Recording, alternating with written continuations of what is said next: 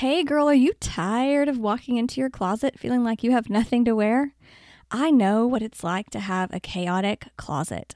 Today, I'm sharing 4 things that you can do to make your closet more cohesive so that you can begin to really enjoy all of your clothes and not just a really small portion. Hey there, lovely. Welcome to Personal Style for Christian Women. Are you tired of walking into your closet and feeling like you have nothing to wear? Do you feel frustrated when you look in the mirror and feel frumpy and icky in your clothes? Do you want to build a wardrobe that is authentic, timeless, and easy in a way that honors God and His plan for beauty and femininity? Hey there, I'm Stacy. I'm a crazy busy homeschooling mom of 6. I used to look in the mirror frustrated and uncomfortable in my clothes and wish that I could just look and feel good and maybe get a compliment from my husband. I wanted to have fewer clothes that I really loved, discover my personal style to feel joyful and creative, and appreciate my body at every size and stage. But I was terrified what people would think if I dressed for myself and let go of trends and expectations. Then I discovered how to have confidence in the way God created me and His plan for beauty. In this podcast, you'll find style tips from color to body type, the magic of having less with a capsule wardrobe, and biblical mindset tips so you can bring your inner beauty to the outside. So go put in your favorite earrings, fix that hair, and let's dig in.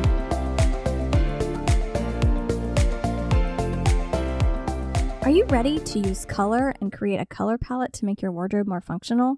Go to createacolorpalette.com to get your free guide and templates to discover how to use color to streamline your closet. Hey girl, so today I'm going to be talking to you about cohesiveness in your wardrobe and sharing 4 advanced tactics to really get that wardrobe you love. Now, when I talk about cohesiveness and we talk about this concept of I have nothing to wear, right?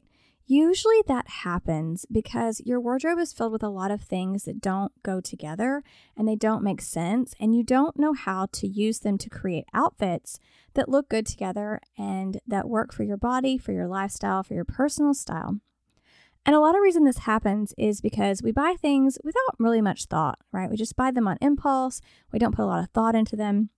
And so most of the things that I talk about today are going to address this mindset piece of being mindful about the things you buy and how they fit into your current wardrobe. And I just want you to know that I still fall victim to this at times. I am still subject to getting sucked in by something that really looks stunning and beautiful, and I love it. And then I get it home and I get it into my wardrobe, and it doesn't work well for all the things in my wardrobe. So about a year ago, I bought this shirt, and it's stunningly beautiful.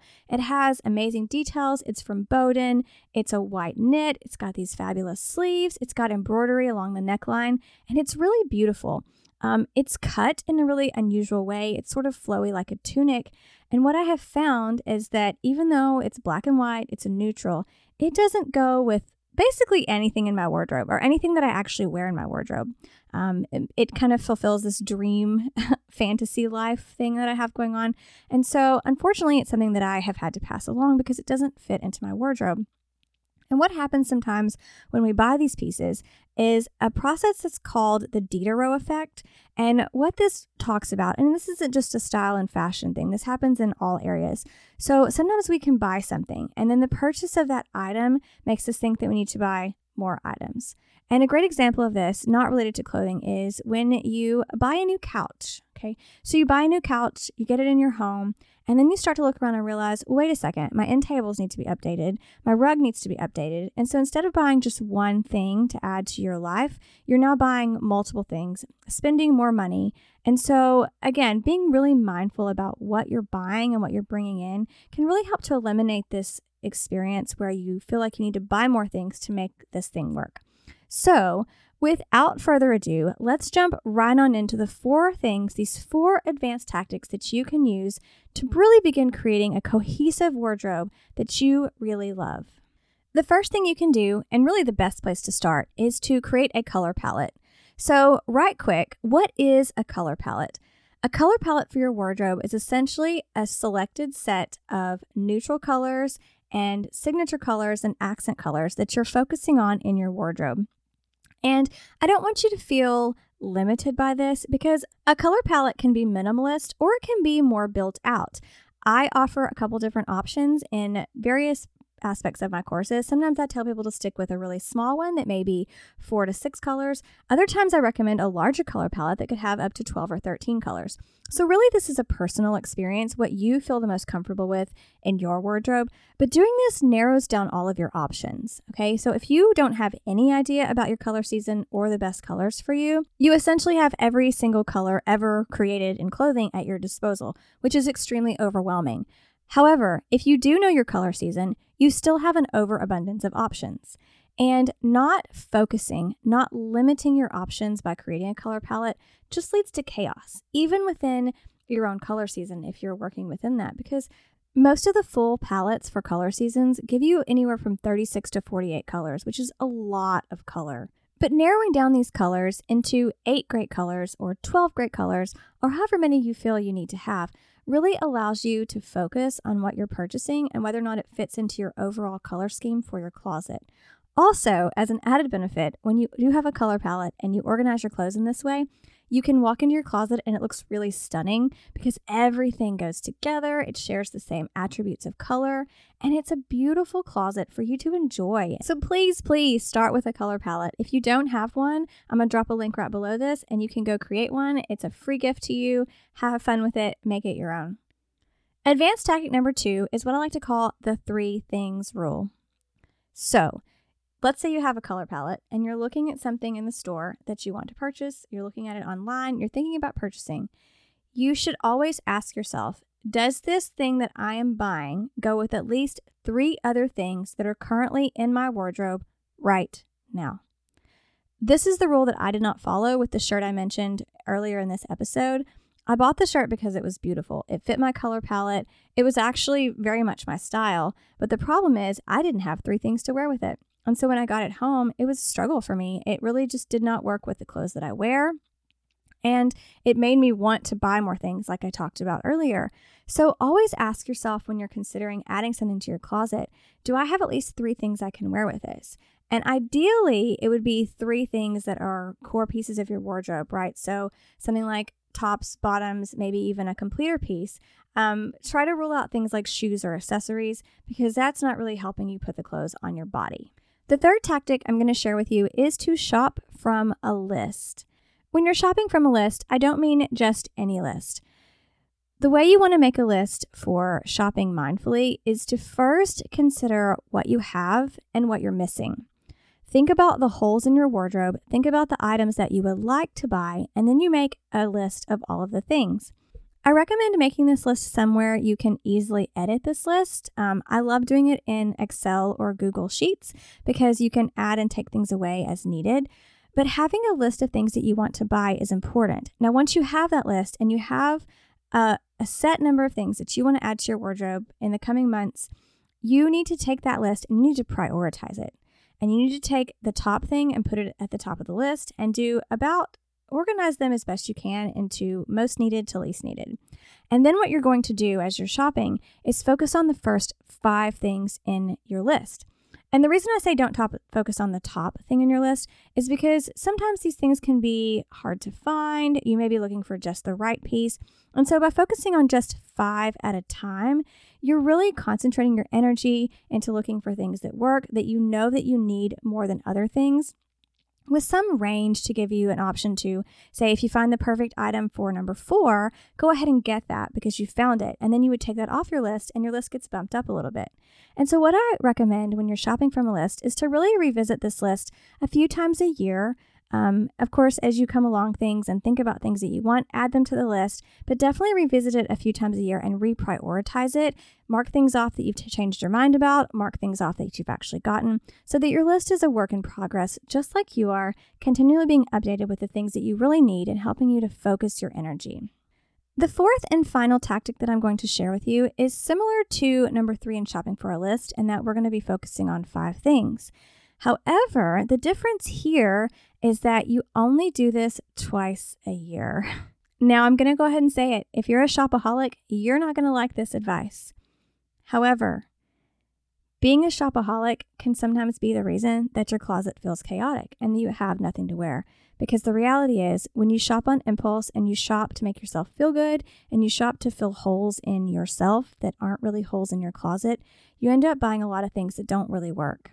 This leads to so much discontent and unhappiness, and it's just a cycle that kind of goes on in our minds when we feel like we can't get a handle on these things. And so I don't want you to have those feelings. I want you to break free from this mindless, impulsive shopping. So what I want to share with you, the last tactic, is called the French capsule method.